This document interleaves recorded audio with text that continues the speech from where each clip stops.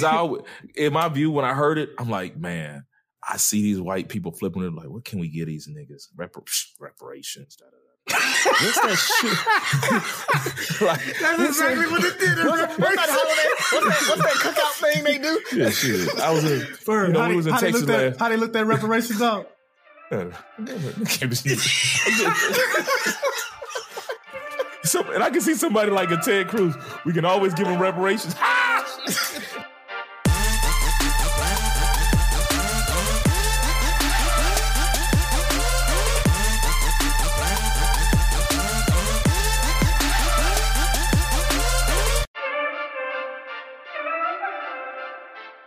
What up? It's Three Brothers No Sense. I'm your boy Rozzy, and if you know, I usually don't start the show, so once again, Ferg's out.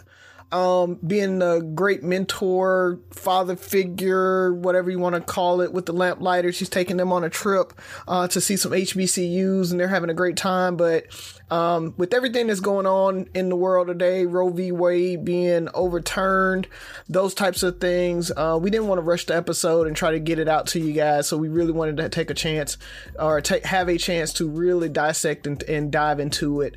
So we'll be doing that next week. And what we did is we looked back at some past episodes, and we had a really good episode that we really wanted to bring you guys. I know for the Inspire You folks that's listening, shout out to Inspire You on air, the new beat of the Bay. You guys, this is going to be your first time listening to this episode, so I know you guys are going to really, really enjoy it. It was great content. It was one of our favorite episodes, so sit back, relax, enjoy that. Oh, and before I go, I just want to say, if you guys get a chance, go check out Controversial AF on YouTube. I did a guest appearance on that podcast. We did a very, very good conversation on dating after a failed relationship. So everybody go over, check them out, see how those conversations go. You get to see my beautiful face, if nothing else. So check those out. But with that being said, everybody enjoy. Let's jump into the show. What up? It's Three Brothers No Sense. I'm Tavares Ferguson, a.k.a. Ferg.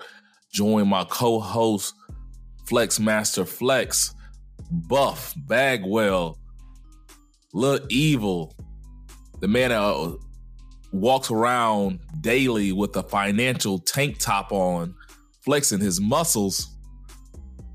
And then we got Rozzy. That's definitely the other way around. We've had this conversation. That's exactly it. No, that's it. That's many it. times. You just walk around with, you know how you just like walk, that dude, they just walk around with the tank top, flexing for no reason? Byron does that financially. Mm-hmm. You have a financial tank top, sir. No. Yeah. So no, but I mean, just a little stuff like the watches and things like that. Like, you know what to buy to make sure that, you know, that is just a little flexy. But because I can't remember who said it, but they were like, you know, I got a phone to tell time. My watch tells my status. I did hear that. That's true. I did hear that. That is true. But listen, Rozzy, I am surprised that you were even talking about watches after that flex move you pulled. What was that, about a year ago? Half a year ago, Ferg? About 6 months ago, yeah. So I can't even believe you going there with the watches, bro, because you're like King Flex. So you talking about the time that you bought the watch and Ryder's like, oh, I like that, and bought it too? Yes. After you bought the watch? After you bought the watch? I'm a follower. I'm a follower, Buff. Man, well, so even in your off flex, you're flexing. But here, so it's not like a, you know. See, this is what I want the listeners to know. The difference is, okay, just background story. I wanted to go to south of France for my 40th birthday, but COVID happened. So, you know, I was like, I'm going to splurge on myself. So I bought myself some gifts. And one of those gifts were 2 watches. Okay, 40th birthday. Rozzy just bought it because it was a Tuesday. That's the difference. You know what I'm saying? That's the difference. It was a good deal, though. It was a good deal. I got it on sale, Buff. So many flexes in this one story. So I wanted to go to the south of France. It was 40th birthday. No, that's like me trying to go to Paris, Texas. I went to the Blue Flame. Yeah. You talking about? I want to go to south of France. I went to the Blue Flame. Oh, ain't no telling what you would have done if everything was open and clear. There's no telling what you would have done, bro. You've been in Greece somewhere. That picture that everybody posts with the restaurant next to the water. I will not go to Santorini. Oh, no. I will not go to Santorini now. It is on my banned list. I cannot go to Santorini because everybody's You done want to take a flowing dress? If I do go, I'm taking a flowing dress picture. Because you're gender fluid, right? Oh, man. Oh, man. But nah, bro. Nice watch, nice gift to yourself. You got to treat yourself. If you don't, nobody else will. Well, I can't even say that because let's talk about that robe you got. Okay, so this is like the buff hour. Okay, let's go. What you got? I'm just saying, bro. That was just a nice robe. Is it soft? Is it soft as it looks? That's my question. It was just a bathrobe. It was a black bathrobe. Mm-hmm. Talking about that robe that with some golden, very intricate, square kind of things that rhymes with Versace. I feel like you. I feel like it doesn't rhyme with it. I think you just said the name. That Versace you had. That was a gift. Very nice gift. I'm just saying, bro. I'm very grateful for it. But, that's good. That's a good, bro. Today is about Juneteenth, and we talk about inclusivity a lot and not judging people. And I just realized I'm not there yet. I was, I think I want to say Wednesday or Thursday, one of the days I was going to get something to eat for the family. And I went to a restaurant to pick up our food, and there was an old black lady with a white Trump Keep America Great hat. Keep America Great Again hat. Boy. You remember the last episode when I was saying Sky was just staring at that the transgender female? I found myself doing the same thing to this old black lady. I was in such awe because she's in a black run establishment, like it's nothing but black. And I'm just sitting there like I had that head tilt. I'm just sitting there looking at her, and I couldn't stop staring. She might as well have had a dick on her forehead, fellas. Well, I guess she kind of did, really, right? But I just couldn't get past it. I'm like, how? With everything going on, how? It's 2021. Election's gone. It's over. Juneteenth is this weekend. How do you have this Keep America Great Again hat on? Like, I was just... Bro, Trump got what, 16% of the black vote? I didn't think they shopped at the same places I shopped at. They don't all view him as racist, and some black people actually don't put racism at the top of their gripe list. Like, to them, as long as he's seemingly great for the economy and great for business and tough on crime, then, if he... Anti-abortion, especially if they're, in that evangelical... Which he's not even really anti-abortion, for real. But... Oh, she's a black Christian, enough said. That is. Yeah. That is. Yeah. Which is a whole nother conversation. Because we had some interesting dialogue this week via the Blue Book. Oh, you gonna go there, huh? Nah, I'm just gonna say it's very interesting. So I'm not gonna go there. I spent enough time talking today, but to the old black lady, if you happen to come across this podcast, take that shit off your head, lady. But anything else, fellas? All righty, let's jump into it. Razi, what do you have for us? Do you have a good joke for us today? I think so. I mean, no, it's not a good joke. It's really not even a joke. So, you guys know the G20 just finished up. Everybody's talking about Biden and Putin and everything, and body language and all of that. But I don't know if y'all saw that Finland is actually closing all their borders. And I don't know if y'all know what that means, but like that means nobody's going to be able to cross the finish line.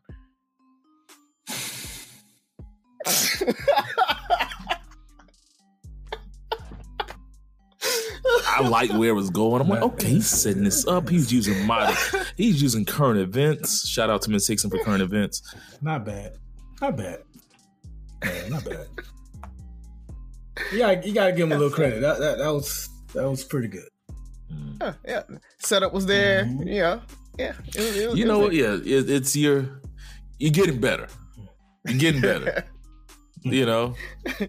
See, I got to make sure y'all don't know when it's coming. Like that's the thing. You gotta slip the actual punchline in there.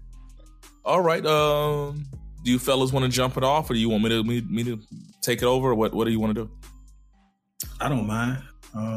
Okay. I have a question that I was gonna save for next week, but by it being Juneteenth, it's like I have to ask it today. On the Rising Turns 40, part 1 and 2, my question was based off a post, and so is this one. And the post goes as follows. The Black Agenda. The Asians don't have to march, pray, or beg to get a bill passed. Let that sink in. My question to you guys is very simple, because we hear this a lot. What is the Black Agenda? And for bonus points, how do we go about getting it passed or implemented? Post a lot on Facebook. Talk down on every last advancement we do get. Don't vote. Let's see, what else? What is it? What else is that? The Black Agenda, or is that how we get a pass? Because I'm kind of confused on which one it is now. I don't know, bro. Like it's man.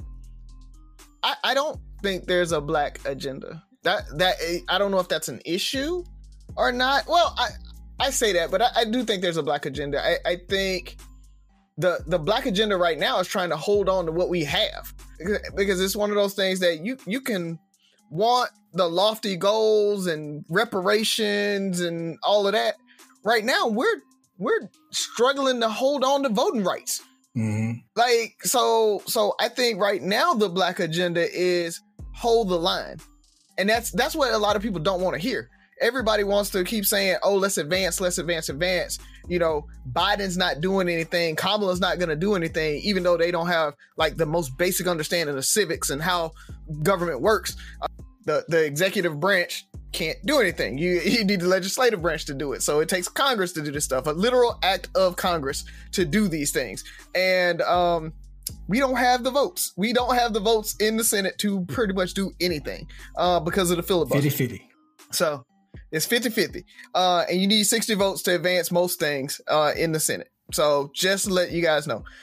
So right now, the agenda is, we talked about HB1. I think that is or should be the Black Agenda right now. HB1 should be the Black Agenda. Getting pre-clearance back, maintaining our right to vote, maintaining what we have, and then past that, I think then we can start thinking through reparations. And I don't know what everybody else wants. Like that's my question. Is what do you want after that? Like other than saying we're going to give straight reparations and having like HB1 where we know there's equity in voting and what the government provides. I don't know what else they would want from it.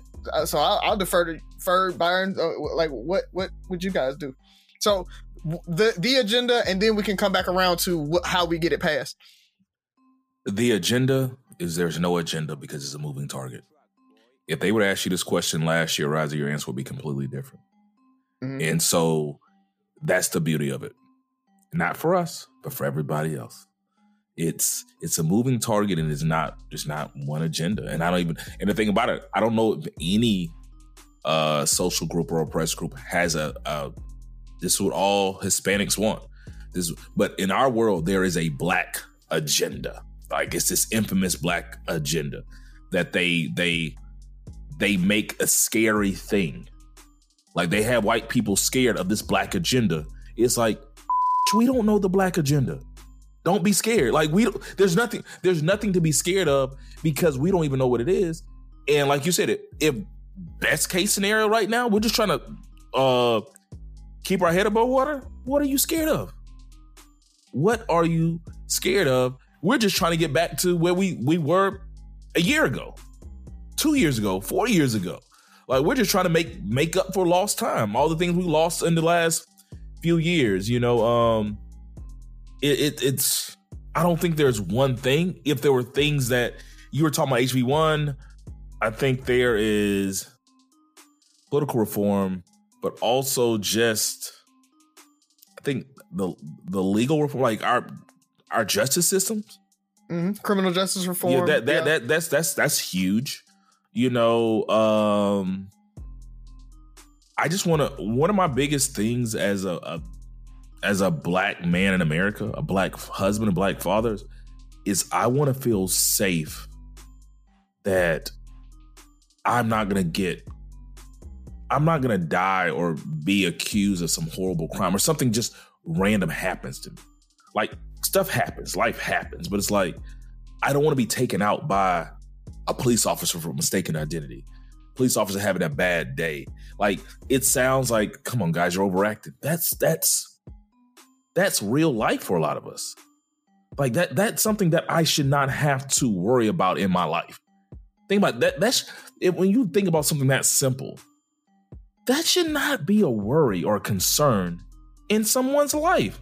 That somebody sworn to protect and serve them is out to possibly kill them. If something happens, if I commit a crime, am I going to get a fair trial? If I'm convicted of a crime, is it going to be fair? Like, there's so many things. I have a son, I have a daughter. If they are, you know, how safe are they? Are they safe if something happens to them? Are they safe in our justice system? Education-wise, I mean, we talked about this, you know, several times about, you know, funding black schools, building up our communities. You know, how much better do our kids have to be to compete in this world? And that, you know, are they getting a fair share? Or do they have, not just our kids, do we have access to the resources to make us competitive?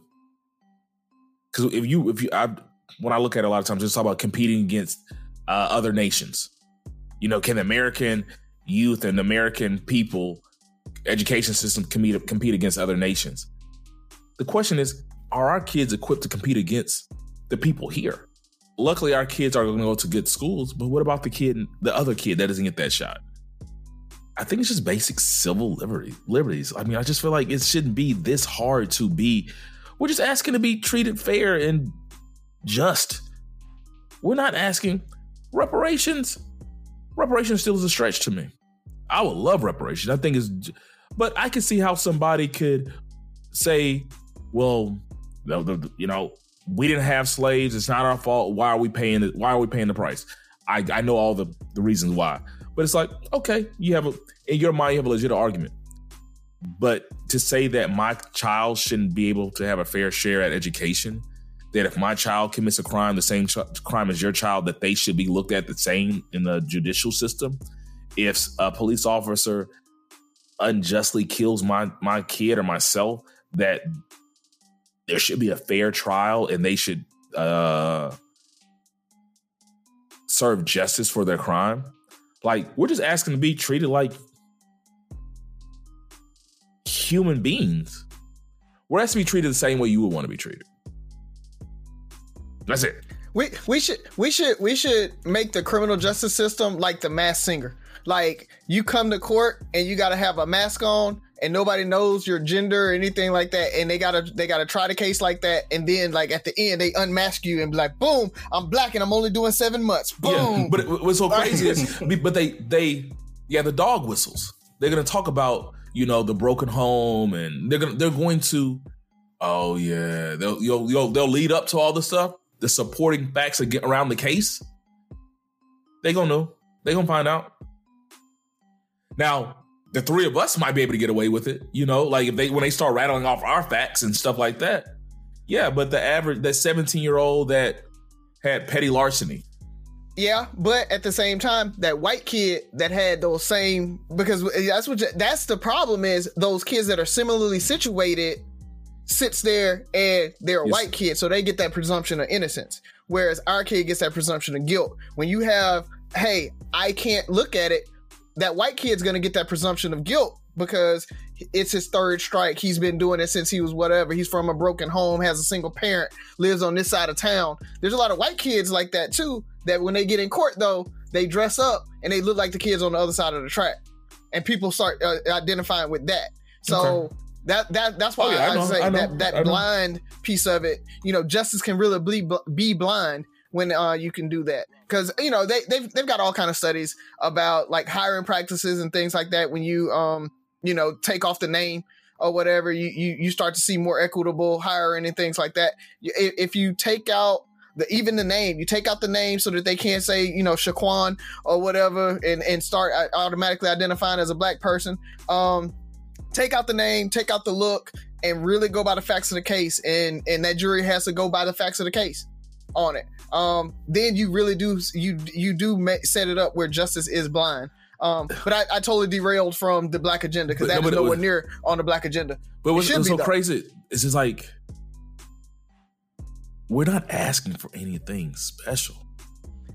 But that's the problem, though. No, and I mean, the problem is because we're just asking for equity, there's not going to be anything that's targeted at black people, and so you hear a lot of hoteps like, "Oh, Obama didn't do anything for us. The Democrats don't do anything for us." And mainly they say that because they don't understand that the laws that they pass and the things that they do disproportionately affect black people positively. So when you start doing these equities, when you start bringing this child credit thing that came out of the COVID relief package, that helped black people like 3-1 for white people. But the black people still are saying, oh, they didn't do anything for us. Like that, you have to really get down into these things because there's not anything that says, oh, this is specifically for black people. What it is that we know black people are affected by this thing. White people are going to benefit too, yes, but black people are going to be benefit from it more. And they pass it. So I think there's two parts to it. There's rights and things that help us get ahead, but I think that what separates the quote unquote black agenda is there's certain protections that we need. You know, everybody should be treated equal under the visor of the law. But we all know that if you fit this description, that the chances are the conviction rate, the time served, like the penalties, disproportionately unfavorable for black Americans. And it's like, we just need protections. We're just saying, hey, get us out of jail. Don't convict us. But hey, we need protections. We need protections from over-policing. We need protection from subprime lenders and, you know, stop screwing us over. Like that's even a start. You know, it's just like, hey, don't beat us. Like, just stop beating us and killing us and, you know, treating us unfairly. We're not even asking just like to... It's so crazy because when I hear people talk about reparations, like, to me, that's a far extreme. Just because it's like, we can't even get them to stop killing us and you want them to pay us? It's like... Truthfully, they'll probably pay us before they stop killing us. Which is crazy. Which is crazy is because it's like... Side note, for one, just for the record, we did not ask for Juneteenth. It was one, you know, like, we really didn't ask for it. I know there's one lady. Don't worry, I'll lead on. That's my question. So we don't worry about that. We're gonna go down that rabbit hole. Right. Buff, what say ye? The black agenda is equality. Unfortunately, equality is such a broad thing. You and Risey touched on all the different aspects: housing, school, college, justice. All of that is included, and we have studies that show, like Risey mentioned, you know, you take the black name off, and they've been admitted to colleges more, or they've gotten a job more. Hell, we saw a recent example. I think it was a mixed married couple. When they had pictures of them both, the house went for one price. But then when the white man just had pictures of himself, it was some astronomical higher value in what the house was going to sell for. Time and time again, like, we have so many examples, we exhausted at pointing at them. Like, every time there's a shooting of an unarmed black man, we get tired of saying Tamir Rice, Eric Garner, George Floyd. Like, we're exhausted at saying that stuff because it happens so often, and it's so many different examples to point to. Ferg, you mentioned reparations is extreme. It is extreme, but it shouldn't be, because I know white people, their counter argument is like, why should I have to pay for something that I have nothing to do with? Oh, but you do. You guys benefit from slavery to this day. There are businesses that may not have participated in slavery whatsoever, but they still benefited from the labor. There are like direct ties to certain banks, certain insurance companies that started thanks to slavery and thanks to the free labor that they were able to benefit from. So yeah, there are plenty of white people that didn't own not one slave and still benefited from slavery. And that's something that we need to say more and more often.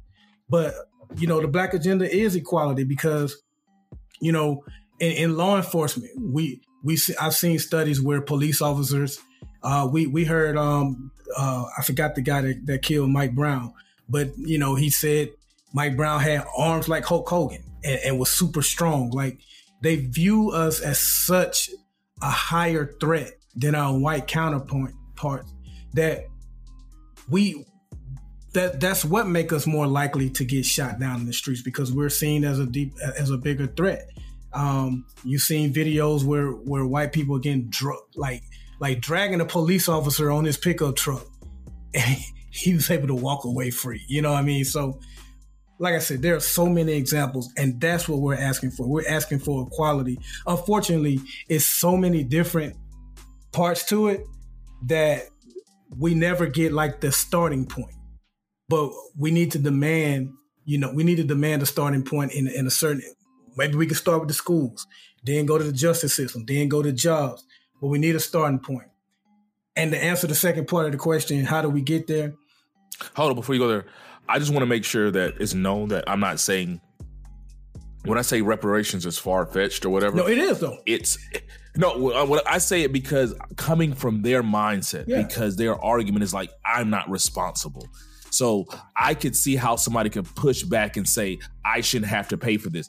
But I can't see how you could justify like, hey, I think I'm going to be, there's a possibility of me being killed by the police, and that's a problem. Well, that's part of life. Get over it. Like, I'm not responsible. Like, you can't justify that my kids can't get a job or this because of the color of their skin. Like, you can't justify certain things like that. You know what it is, Ferg? They don't believe it, though. It is. That's the problem. They don't believe that it's real, because they look at it from their worldview and their lens. And since they don't see it in themselves, that there's an issue, they don't believe that there's an issue to us. They a lot of them truly believe that equity and equality is real. But the thing about it is, if I have to think that, if you don't have to daily wake up or have certain thought process in your mind, that's how you know it doesn't exist. When you don't fear the police, then there's a certain level of trust. Even if my fear is unjustified, it's a fear. Why do I have that fear? Like, you don't have that fear for a reason. My fear, if you consider it justified or not, is real. Like, it's in my life. So if you don't agree with it, it's still there. So why is it there? I want to wake up and be able to not fear the police. I want to wake up and not fear.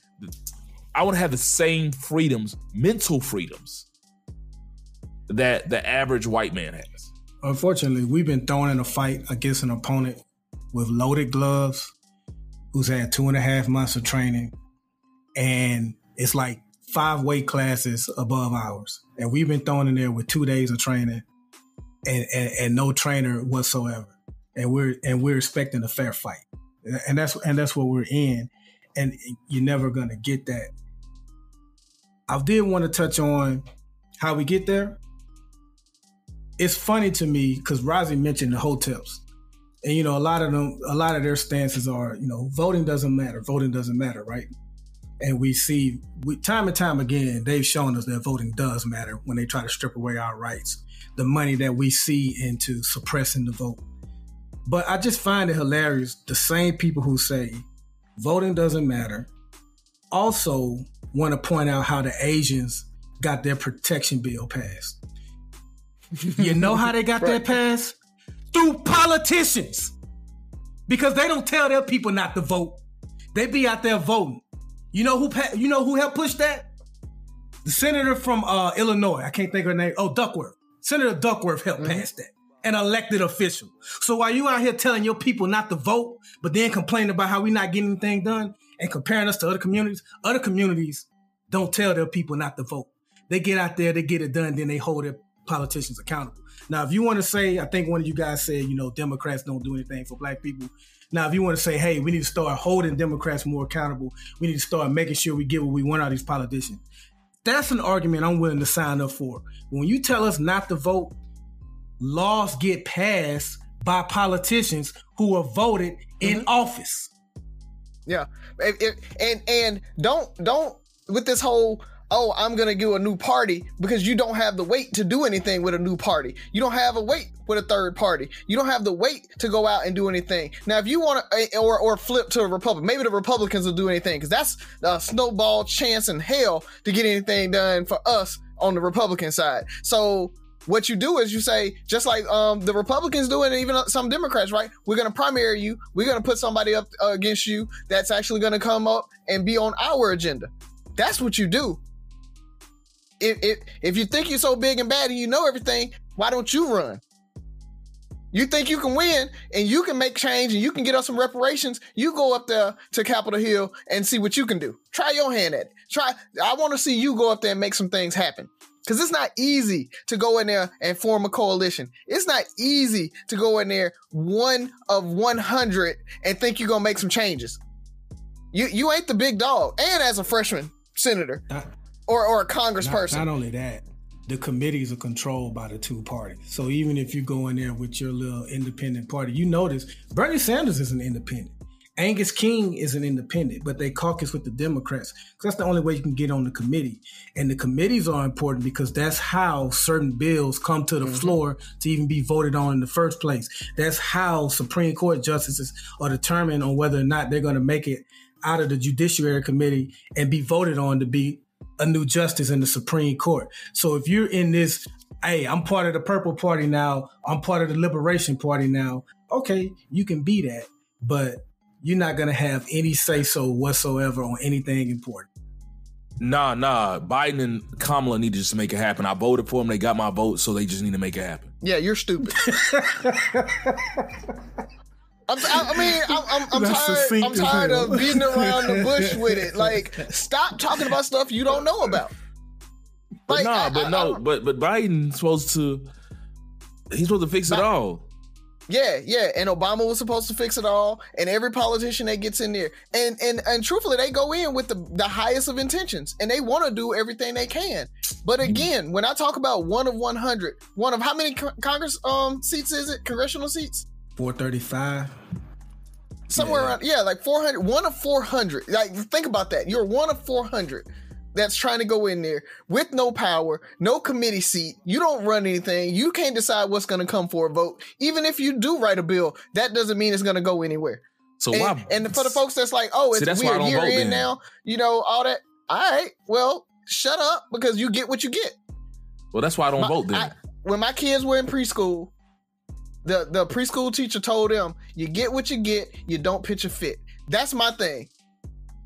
I don't want to hear it. If you don't vote, you don't get a say in what's happening. And listen, before the naysayers go there, in no way are we saying voting is the cure-all. That's not the only thing. I'm saying we still have to do the action. We still have to fight for the change we want. But voting is a big part of it. Like, if you want certain bills passed, voting is a big part of it. Yeah, so voting is a big part of it, but there's 2-year gaps between voting. Y'all need to do stuff during there. Like, what are you doing collectively? What are we doing individually to help? Are you going to the town halls and saying, why did you vote on this bill? Are you paying attention to what they're voting on and what they're not voting on? Are you going to all the civic organizations that's happening? Do you know what they're spending their money on and their time on? Are you volunteering? Are you spending time in the neighborhood? Because too often, a lot of people that's on Facebook making their posts, Buff, that post was perfect, Buff, by the way. Thanks, that you just put. Like, too often, you go to Facebook and you think your little 100 likes on your comment is something, but you ain't put one community service hour in. You ain't ain't invested no money back into the communities. You ain't donated nothing, donated time. I mean, and I ain't talking about your once a year annual cleaning of your house, going down to the Salvation Army to put some stuff in. That is not what I'm talking about. I'm talking about hours and hours and hours that the three of us put in on things that's outside of our regular job to help our communities. And you want to sit there and make your little Facebook post or down folks that's really out there trying to do it. I mean, talking about politicians, I hate it because the thing is, there's some dirty politicians, but there's some folks that's out there really working to try to make this thing better. Yeah. And let's not put it all on politics. There's other things you can do. Like, if you want education better, what are you doing? You know, are you mentoring? Are you doing anything? Do you want to see neighborhood beautifications? Are you sitting on those committees? Or what are you doing to help? That's always, you know, my question to people. What are you doing to help? Yeah. But that's the thing. And what's crazy is that's how so many, especially the hoteps and people, they shut people up. It's like, well, what are you doing to help? And it's like, most people can't, like, well, I ain't really doing shit, so you got me there. And so you just do something. Find your niche, find what you're passionate about, and find a way to make it impactful. That's more than lip service. Yes. Talking about it ain't. Talking about it ain't. And because that's when you talk about the hoteps, that's usually what the hoteps are doing. They talking about it. They talking about it over and over and over again to each other, making YouTube and TikTok posts, and they're sharing it with each other. But like I said again, they don't put an ounce of actual time into doing anything. And you know, last thing on this, because the post Razio was talking about, I didn't mention it, but I was referring to Juneteenth, and I've seen people complain and say, you know, we didn't ask for this. We you know, y'all out here happy for no reason. They just giving us crumbs, you know, just completely criticizing it. It's fine to say that, hey, this isn't the end all. We still have a lot more work to do. But people fought to get this passed. People wanted this day. And if the goal is, because I've seen over many years now, the gripe, they don't teach about Juneteenth. They don't teach about Tulsa.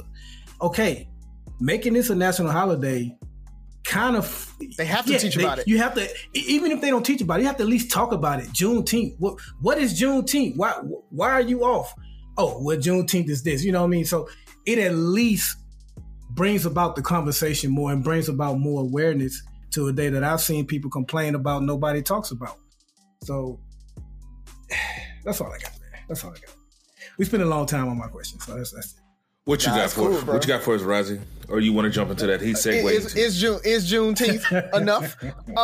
Yeah, that definitely was my question that I wanted to come, because that same thing has come up. A couple people have sent me posts and videos about, you know, it's not enough, and I've seen a lot of even my friends that are saying it's not enough, and you know, we didn't ask for it and everything like that.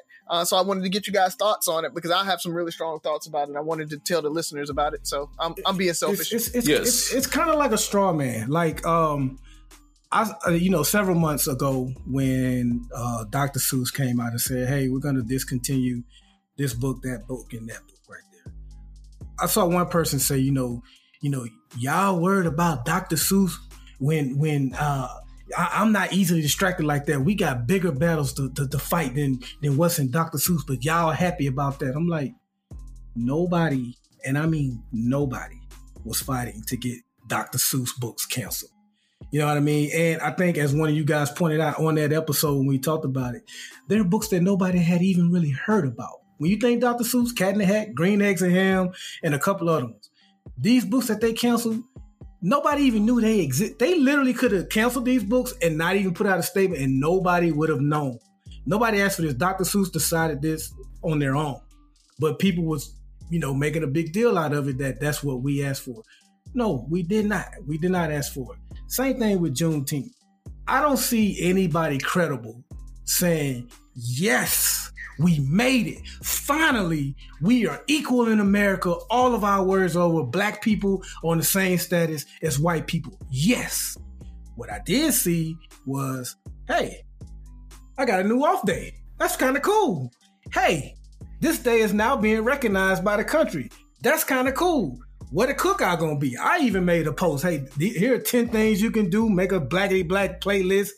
Buy black. Drink you some guidance or some Uncle Nearest or something like that. Having fun with it. But as usual, we gotta have the fun police come. y'all happy about these little crumbs that these people giving y'all, and there's so much more we need to be fighting for. No, nobody's saying that the fight is over, brother, sister. Nobody's saying that by a long shot. We're just saying, hey, I mean, I was off yesterday and didn't have to use any leave. I went, you know what I mean? So that's kind of good. So that's all I got, man. So I'll jump in. So I kind of brought it up earlier, and I said we didn't ask for Juneteenth. And the reason I say that is because we were talking about the Black agenda. Mm-hmm. Because I the only reason I put that there, because I'm in Texas. I'm in Houston. So it's a big thing. Yeah. It's been a big thing in Houston. Yeah. I was up at 6:00 this morning going out to volunteer for a Juneteenth event. So don't get me wrong. What I'm saying is we're talking about the Black agenda, and I hate when white people use little victories to kind of hone in their point. Well, you kind of joked with it. Well, racism in with Obama. Well, you won. It's like, man, we didn't ask for this. Like, that is great. It's great. It's being recognized, but there's a Black agenda. Don't use this to cut you, because I feel like they're always looking for little to build their like racism is over playbook. It's like, well, you got Obama, and then the Chauvin trial showed you that, and it's always just like, but once again, when you have to build up a case, when we're going tit for tat, like you said, when Black person is killed, we got to bring up Tamir Rice. We got to bring up all these people. It's like, why do we always have to bring up these people? I'm happy Juneteenth is celebrated, because it's crazy. It's just another thing I think Americans need to know, because in their mind, when the Emancipation Proclamation was signed, they thought it was all rainbows and butterflies after that. It's just another example to show that even though this stuff was legal or illegal, like, it was still going on. It was like, Texas was like, and there, people like, well, they didn't know they were free. They knew they were free, but it don't matter if you knew you were free if they ain't releasing you. That's how crazy it is. Like, we free. Shit, nigga, I ain't going nowhere. There's still a gun line, boss. Exactly. It's like, that's how crazy it is. It's like, but even after the slaves were free, the rest of the country, like, all the slaves didn't just walk off plantations the day after the Emancipation Proclamation was signed. Or the 13th Amendment. 13th Amendment. A lot of folks don't understand that the Emancipation Proclamation didn't free the slaves. It was the 13th Amendment. But it's just like, that didn't matter. It showed that it takes government, it takes force to make people implement the right thing when it comes to Black Americans. And going back to your Black agenda, it's going to take force. It's going to take legislation. It's going to take them saying, you can't do this shit anymore. That's what I always take from Juneteenth. Literally, a union, like, y'all know y'all can go free. We got you. Like, that's what's going to have to get the Black agenda to go. It's going to have to take political partnership to make these things happen, because we have shown that the country's not going to do things just because. So when I say we didn't ask for that, like, no, we didn't ask for that. We don't add that. Don't add that to your cap. Don't add that to your count. Yeah, that's no feather. That's no feather. But you say that, but the problem is, it is a feather for the Republicans, right? Let's break it down. Is. Really, it is a feather for the Republicans. The Republicans, that's why they passed it, because it is the feather that they can say to their constituents that, see, we do care about Black people. So that's their olive branch. So I agree with everybody that's saying, don't take this as they're not saying the same thing I'm saying. Trust me, they're not saying. They're just telling you niggas not to celebrate. I'm telling you, like, hey, realize it is gonna be some, not backlash. What you're saying, it's gonna be like, well, we gave you Juneteenth. It's and so that, but the thing about it is, the hard stuff, that has to happen for the Black agenda wasn't going to get passed with the Republicans anyway. So like that, while we do need to continue to push, we have to celebrate the wins too. Like I don't understand like why people don't understand that like you can celebrate your success as you move forward. So don't like there's not this extreme of, oh, we didn't get full equality and reparations and, you know, I don't know, white people on reservations, whatever they want. But like, we didn't get that. So this, you know, success doesn't mean anything. That's not how life works. And if you live your life like that, you are unhappy as hell. I just want to tell you that. You are very unhappy because you can't celebrate your small wins and your small successes. Guys, if you're trying to get up to $1 million, when I was doing financial planning and I talked to people and we talked about, okay, what's your number for retirement? Like, we had to set small goals and small gates. It's like, if you want $1 million, you don't need to be, you can celebrate making it to 10,000, making it to $250,000, making it to 500,000. Like, celebrate those gates. When you're working, when you talk about an action plan, you have milestones in an action plan or a project plan, you know, or whatever you're doing, your 5-year plan for yourself. Make some gates there because you need milestones to celebrate and you need wins to celebrate. I do think this is a milestone. I do think this is a celebrate and a point of celebration and a win for us because, like you said, now they have to talk about Juneteenth. They have to talk about, you know, oh, here's why you're off and everything like that. Just having the celebration being a federal holiday, it's going to be on the news. Kids are going to ask about it. Like Sophie asked about Juneteenth. She, you know, this was her first year. She really kind of talked about it. Like we did Juneteenth, or we talked about it. We volunteered for in the past, but at the same time, I guess because it's like everybody's talking about it now, I guess she's hearing about it more. She asked me about it. Like, you know, and that's why I corrected you first about the Emancipation Proclamation, because me and her literally had a long conversation about that. Because she was like, "Yeah, Abraham Lincoln freed the slaves." I'm like, nah, he didn't, baby. So, yeah. Listen, I need you. I need you to put your hotel hat on when you go to school. And it's funny you say that. No, it didn't happen. That because in my view, when I heard it, I'm like, man, I see these white people flipping it like, what can we get these niggas? Reparations. What's that shit? Like, that's exactly what it did. What's that holiday? What's that cookout thing they do? Yeah, shit. I was in, Ferg, we was in Texas last. How they looked at reparations up?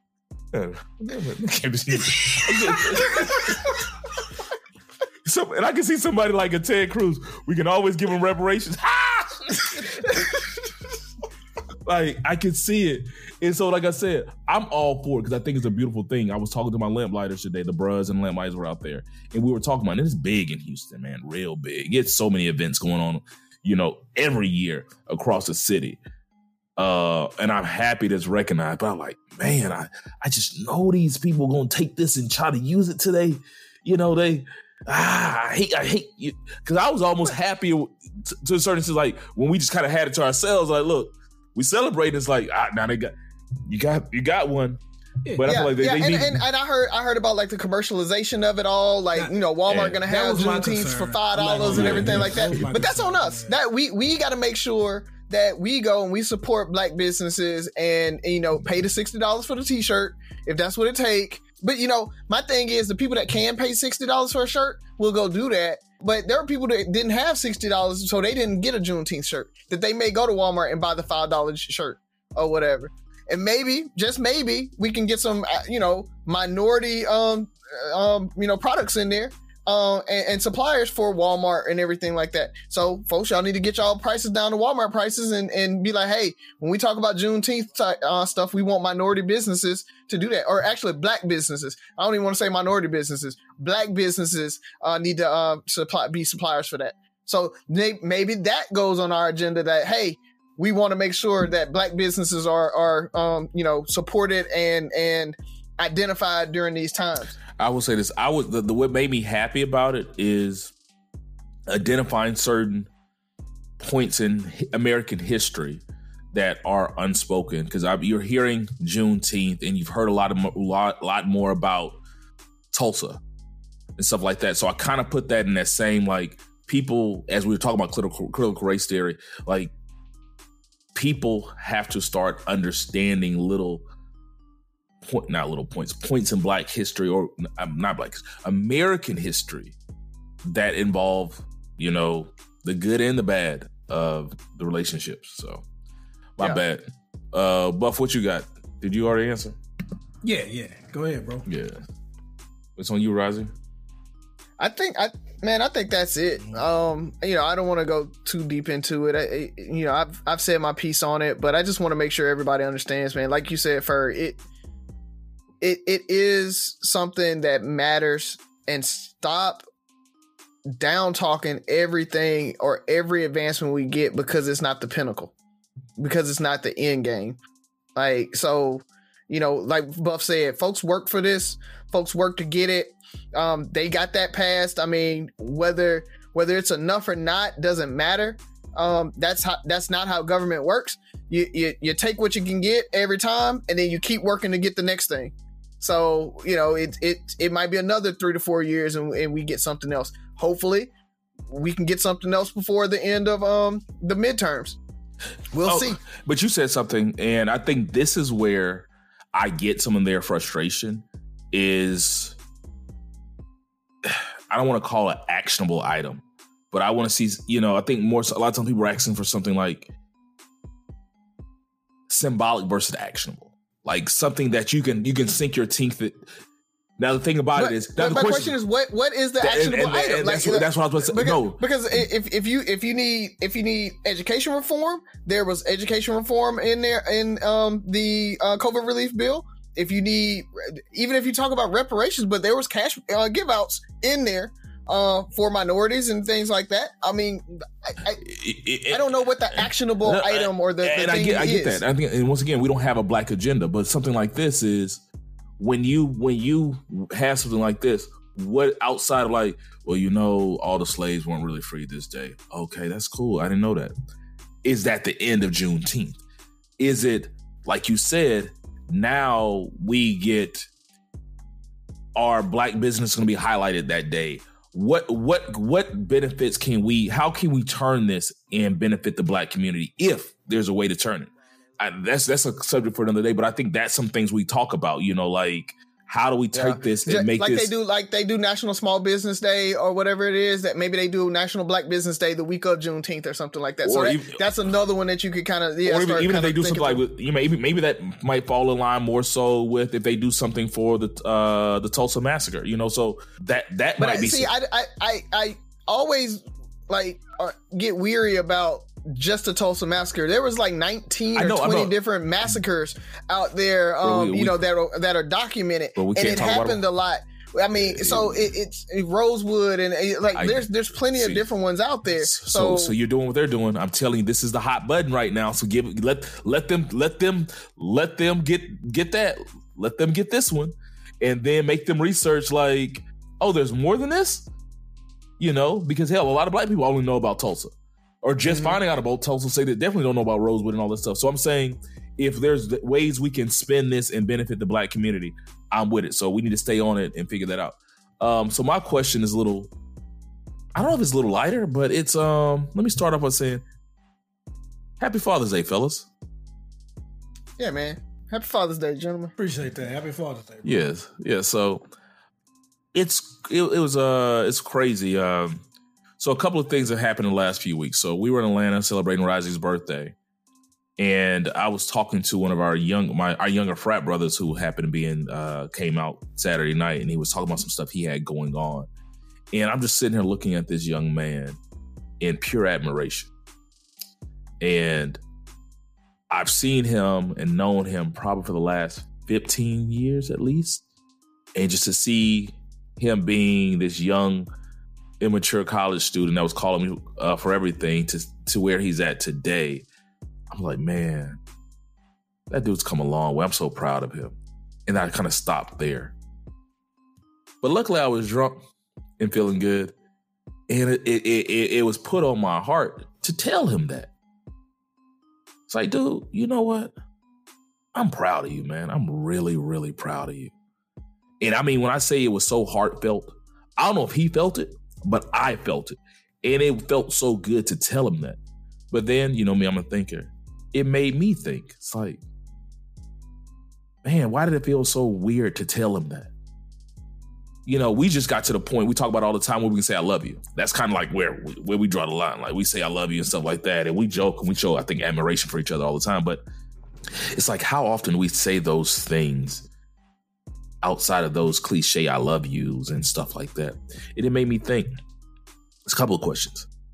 What is the thing that somebody could say to you that made you feel the best about yourself? What is that? Is it that outside of the cliche, I love you? It's like, what would just make your heart swell with pride and make you just feel like so good?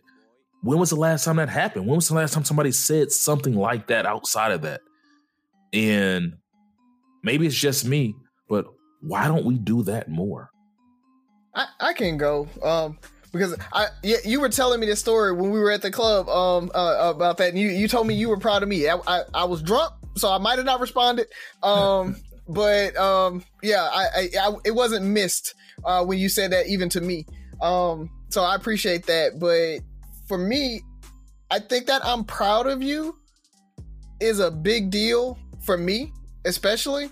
So I give you know, I tell y'all all the time that I never think that I'm accomplished.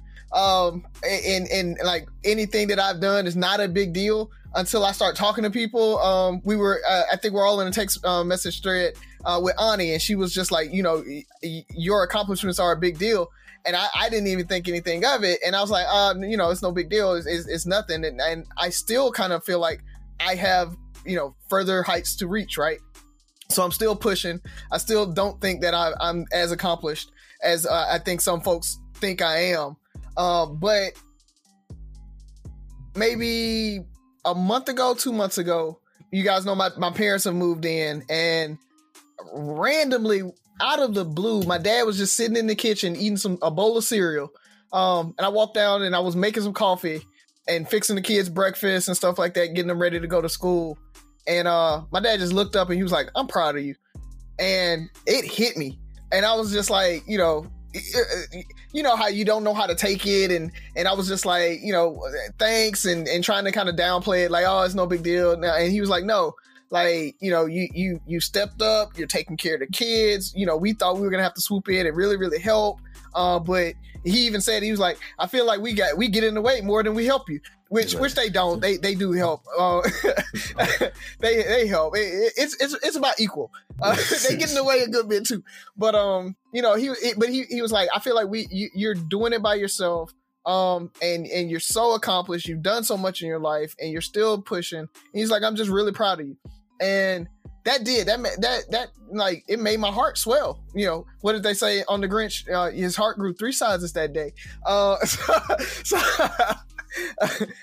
that was a big deal for me, man. And so I think, you know, being able to say I'm proud of you is a big deal to folks, or just good job. Like, you know, what is it?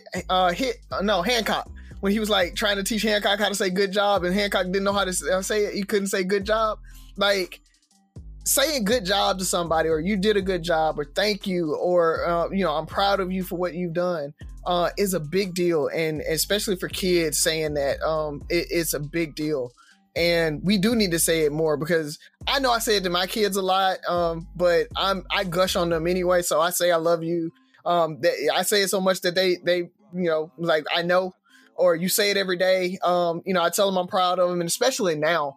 You know, Ollie, especially, he'll be up under me, and sometimes I'll just look down at him and I'm like, dude, I'm so proud of you.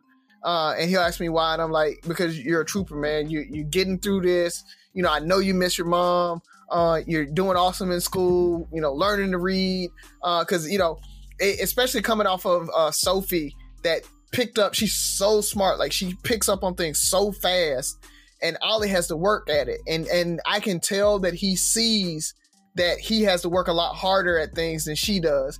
And I tell him, I'm like, dude, I'm proud of you for that. Like, you work really, really hard at trying to do things, and you're learning.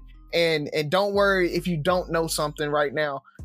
She's 2 years ahead of you in school. She's gonna know things before you. So you have to make sure that you know that, like, the kids know that it's all right, that they're not as advanced as their sibling or not moving as fast, especially if they're not the same age. So I went on a tangent with that, man, but I guess it just kind of all came out. But yeah, I agree, Ferg. We need to say I'm proud. We need to say things more. So I got 3 examples, but they're like really, really, really quick. One is what makes me feel what your question asks is when random people, not necessarily random, but like, social media friends, co-workers, friends in general, when they come and ask me something and I find out they ask me because they feel like I'm an expert in that area, or they've been watching me from afar and they liked how I move and they want to move in a similar way. And, they ask the question and you answer, you give them information. And then at the end, they're like, man, I really appreciate it because, I saw you do X, Y, and Z. And it's like, and like Razio said, it's like you look back on it like, damn, that wasn't even, I didn't think that was a big deal. But it's really true when they say you never know who's watching you. And that has happened like time and time again for me. So I always appreciate that because, people have to humble themselves to come ask you things sometimes. So for them to like choose me, because, I always tell you guys, I don't feel like I'm that smart. That's why I'm always trying to read and learn stuff because I want to be smart. And then for people to like come to me, that makes me feel good. My wife, when Tabitha said just random, like we could be sitting watching TV and she'll just out the blue say, you really take care of us. You really take care of us. I never have to worry about anything. You always put our interests first. I feel safe with you. Like she just be pouring it on and she don't even ask for nothing at the end. Like she really be meaning that at the time. But, that means a lot to me. And, I said this on the previous episode, back in October, she was then the assistant chief. She's now the acting chief on the department, but she put together this forum to address the concerns of some of the officers on the department, during the George Floyd protest, because Black officers was like, we really felt like we didn't have a home because we kind of empathize with what some of the protesters were saying, but, we still have a job to do. And, we feel like nobody really addressed that. And she put together this town hall forum with chiefs from different police departments across the country. And we were able to ask whatever we want to without any type of consequence. And I remember I asked my question and I told you guys the question I asked. Razi, you mentioned all the different massacres there's been. One of the massacres I mentioned was the Elaine massacre in Elaine, Arkansas. And, my voice was cracking. You know how when you passionate about something, you angry at the same time and your emotions are getting there, your voice started cracking. Because like the more and more I was giving them examples, the more angry I was getting on, my overall question was, when have Black people been able to ever trust the police? Because they have historically not earned that trust. They've, abused us historically from the invention of police to the present. And I gave them all these examples of how.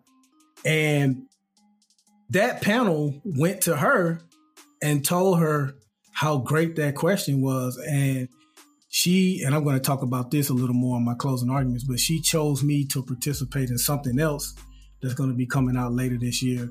And so it was just kind of cool that she remembered that and what they said and considered me someone that is well-spoken, which is kind of funny when you think about how I talk around y'all when it's just us, like how we was at the house in Atlanta.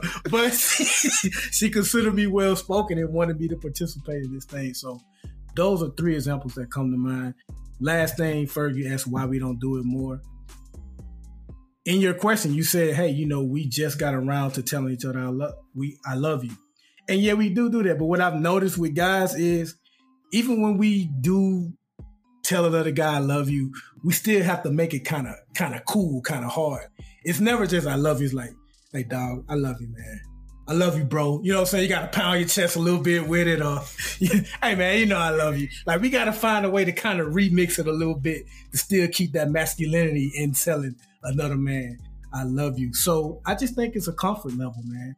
Overall, I just think we're still getting more and more comfortable with giving other people their accolades and telling them how we feel about them. Man, I really appreciate you guys answering that question, man. It's been on my heart since then.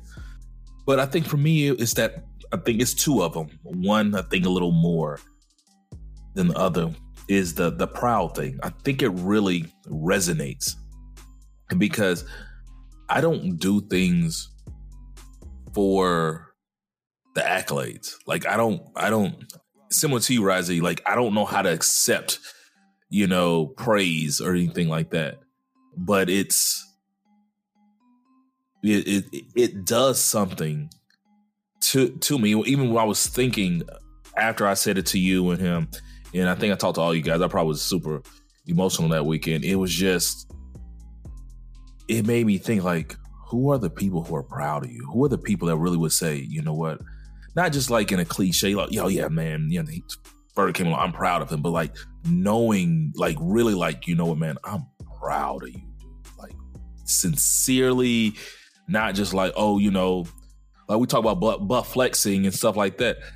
But dude, I've seen you come from, 6th grade and all that stuff to see you, man, like hella proud of you, dude. Like it's just really, really mean that. And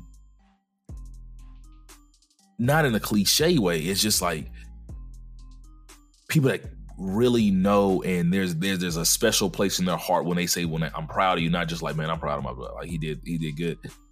And then I think the second one is respect. Kind of what you were saying, when people come to you for advice or come to you, I get that all the time. Not all the time, but I get it, where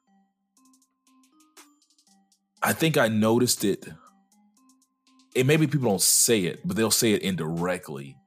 When I'm with my mentees and their parents, and the fact that they're like, there's a certain level of respect for you that I have that I don't have from many people to allow you to be in my son's life the way you are. If I have an issue with him, if I have something going on, I've had a mother call me talking about her son's had a rough year, first year in college. Can I talk to him? There's a certain level of respect that comes with that. Like I've only known your son a few years, but you chose me to be the person to talk to him. But when people just say it, even a few months ago when I was dealing with Greg's death, and the GM of the company called me, and maybe it was just fluff, and he's just like, what, Tavares, everybody loves you and they respect you, man. You're a team, like, and he just kind of go into like, there's something about you that people respect. I don't know if it was just like the respect because of position, or if it's just like that general, like you just carry yourself a certain way, but it was just a certain level of respect. So I try to be a respectful person and carry myself in a respectful manner, but those two, but like that proud thing, man, Z does a really good job of it. Telling me, out the blue, like, you're doing a great job, babe. I'm just so proud of you. And I kind of wave it off because I don't want to get into that emotional state, like part of me thinks like I'm doing what I'm supposed to do. Kind of like, kind of the way you accept it, right? Like, yeah, thanks, I guess, I'm doing what I'm supposed to do. I don't want to dwell on it, but I'm going to, moving forward, take the time to internalize it and really accept it and try to accept it in the same way they gave it. When I tell you I'm proud of you, both of you guys, it came from a real place in my heart.